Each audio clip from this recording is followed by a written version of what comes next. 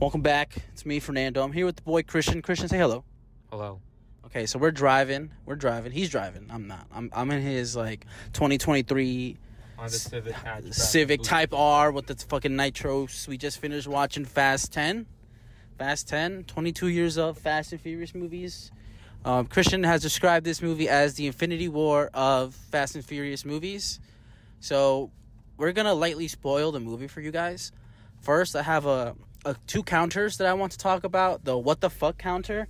I feel like I've said what the fuck maybe over 50 times. Christian, how many times do you think you said what the fuck today during that movie? At least 18. 18 times, so that's 68, right? 68? Yeah. We were one away from 69. And also I have a Brie Larson counter. Is that Brie Larson? I feel like I said that maybe at least 20 times during the movie. Because she surprisingly looks like everybody else. Christian, this is a reminder that you got to take me home. Oh, fuck. Yeah, okay. Because I'm in his car right now. He decided to drive. He tried to speed down the highway during, rush hour traffic, and it didn't work out. So maybe once we pass all these cameras, he could really put the pedal to the metal. And if we ever get pulled over, we're just like, hey, man, we just finished watching Fast 10. So don't blame me. Blame the movie for making me a pea-brained child. But let's get into this. First of all, I have no attachment to any of these characters. So I was preying on their downfall from the very start. Christian, can you explain briefly your history with this franchise? I've only watched... I barely remember Fast 1, 2, 3, and 4, and I remember most of everything from Fast 5 to now. Okay. So a lot of surprises in this movie. A lot of returning characters. Han, I know he came back in the last movie, and that was a big surprise. But I was still surprised to see him in this movie, even though I remember being equally surprised in the last one. So just fun fact about that. Oh my God, that guy was really close. I can't really tell you anything about the movie, even though we just watched it. All I know is that the ending was kind of crazy, and I was pleasantly surprised when it ended, because we had the 6 p.m. showing, and it was 8:26 when I was like, yo, this movie's still going. And then immediately after I said that, the movie ended.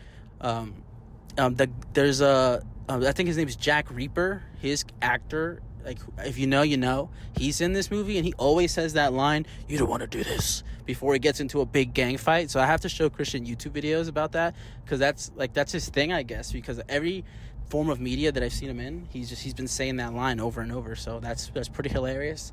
Jason Momoa, can we briefly sum up his entire character arc throughout this entire movie, and what are your thoughts on what he did today? He looks like Roman Reigns, acts like the Joker, and Seth Rollins. Okay, so if you don't know, Seth freaking Rollins is a WWE superstar who his gimmick, one may say, is just to be unhinged and flamboyant. And Jason Momoa does not miss with this. I think he made this movie. He literally made the movie. The best experience possible was because of Jason Momoa. He was hilarious. I was on his side. Christian has described this movie as the Infinity War for the Fast and Furious franchise. I don't remember being on Thanos' side that much when that first movie came out, but I did agree with some of the things he said. But ultimately, I find myself on Jason Momoa's side the whole time during the whole movie. What are your thoughts? Were you Team Jason or Team Vin Diesel? I was Team Jacob. Team Jacob. Who the fuck is Jacob? John Cena. Oh, that's John Cena's character. If you have any attachments to him, I'd say just watch the movie, and you'll be pleasantly surprised with his character development throughout the whole film. Vin Diesel's son made a lot of sus actions throughout the movie in very high danger situations. As a realistic person, realism is important to you, Christian. What do you think that little boy should have died in multiple moments of this movie? I want to know how he was able to reach the pedals in the beginning of the movie. Okay, so barely no spoilers, but Vin Diesel is teaching his son how to drive, and there's a camera cut into the car, and it looks like he can't literally touch the the fucking pedals. It looks like he's literally just holding on to the steering wheel, and they're parked or whatever. And it was just it's just shit like that doesn't make sense in this movie. It makes it funny, which I hold dearly to. So instead of Fast and Furious being about cars and about action, do we classify this franchise as a comedy? What do you think? As a family-friendly movie. Family comedy that they family. curse. Yeah. Family. Jacob says there's only like 3 reasons you should curse. You stub your toe. You do something really cool. Yeah. And then the third one you'll see when you watch the film. If you go watch the film. See, we basically went for free. Shout out to the Alamo Draft House for having a glitch. So not only did I not pay for the tickets, I didn't pay for the convenience fee. The only thing we paid for was the food, which is always worth it. Remember, guys, tip your waiter. I did not. I didn't really like the guy. He got really close to my face, and I was like, oh, your breath kind of stinks. But let's get back into this film, Christian. What are your biggest critiques? What's your biggest critique for this film? There's no story. So there is no cohesive story. Everybody, I feel like there was supposed to be like 3 plot points.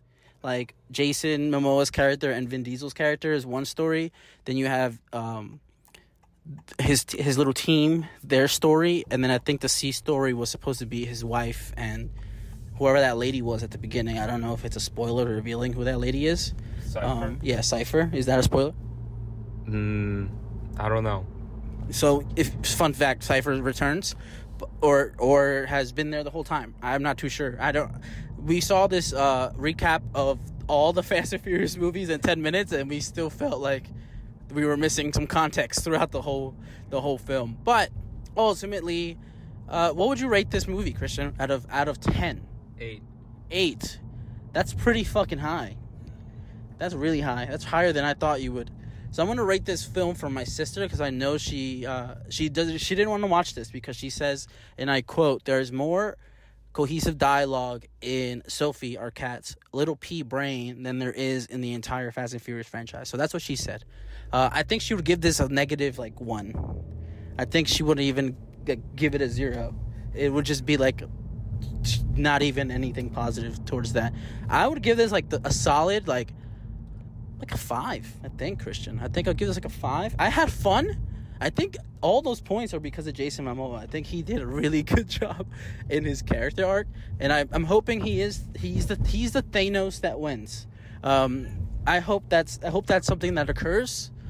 I feel like he made a lot of great points, and I think as the story was developing early on, when they were still all happy and eating at a barbecue, I was like, I hope they don't have a happy ending, and I feel like I got that. I got that, Christian. What do you think? Do you think there's a happy ending in store for these characters? Yes. Yes. Because they need to make more money still. Okay, how many movies do you think they could get out of this still, even after the ending that we just saw? At least 2 more. 2 more? I think they could milk it at least 3 more. I think if they milk it, this movie was so long. This shit was 2 hours and 30 minutes. Some guy said the runtime was. Yeah. 2 hours and 30 minutes of Fast and Furious movie. I still can't really remember the middle part. I know they tried to blow up a really important, influential part of the world. How did you feel watching that whole scene come apart?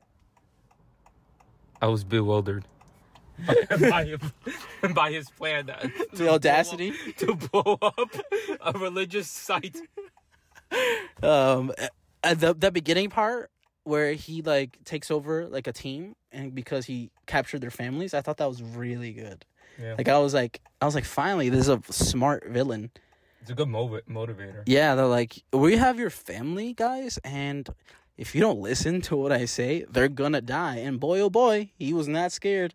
There was one guy he killed because he said, yeah, this guy didn't have a family, not even a goddamn cat, and he killed him anyway. So I guess, guys, this is your PSA, ultimately, to have something you care about. It might keep you alive. Of course, it'll be used against you, but I think if you just have a family or a cat or a dog, you're pretty safe if you ever get put in one of these situations like those mercenaries. I was pleasantly surprised by the music. I feel like the soundtrack was great. Christian, what do you think about the soundtrack? The only song I remember is Gasolina by Daddy Yankee. Yep, and they go to a specific part of the world where it makes sense to play this song. Yeah, I mean, they don't speak. I know they don't speak Spanish, but where else were they gonna play this song? Out of all the countries we went to, where else are they gonna play the song? L.A. L.A. I mean, we had some L.A. music for L.A. I think. Oh my God, he's gonna crash the car. And that's how we're gonna end this episode on another cliffhanger. Whoa, double cliffhangers for what we did today. Thank you guys for listening, and I hope you guys go and watch this or stream it illegally, like Fabian would recommend. So do that. No, go pay money for it. Pay money for it? Pay money for it. Go pay money for it. I recommend taking some special muffins before watching this film. If you know, you know. And have fun. Don't remember, this is a family-friendly comedy movie, guys. It's not an action movie. It's not about cars. This is about having fun. This is about live. Family. This is about live, laugh, love, baby. Live, laugh, love. And I'll see you next time.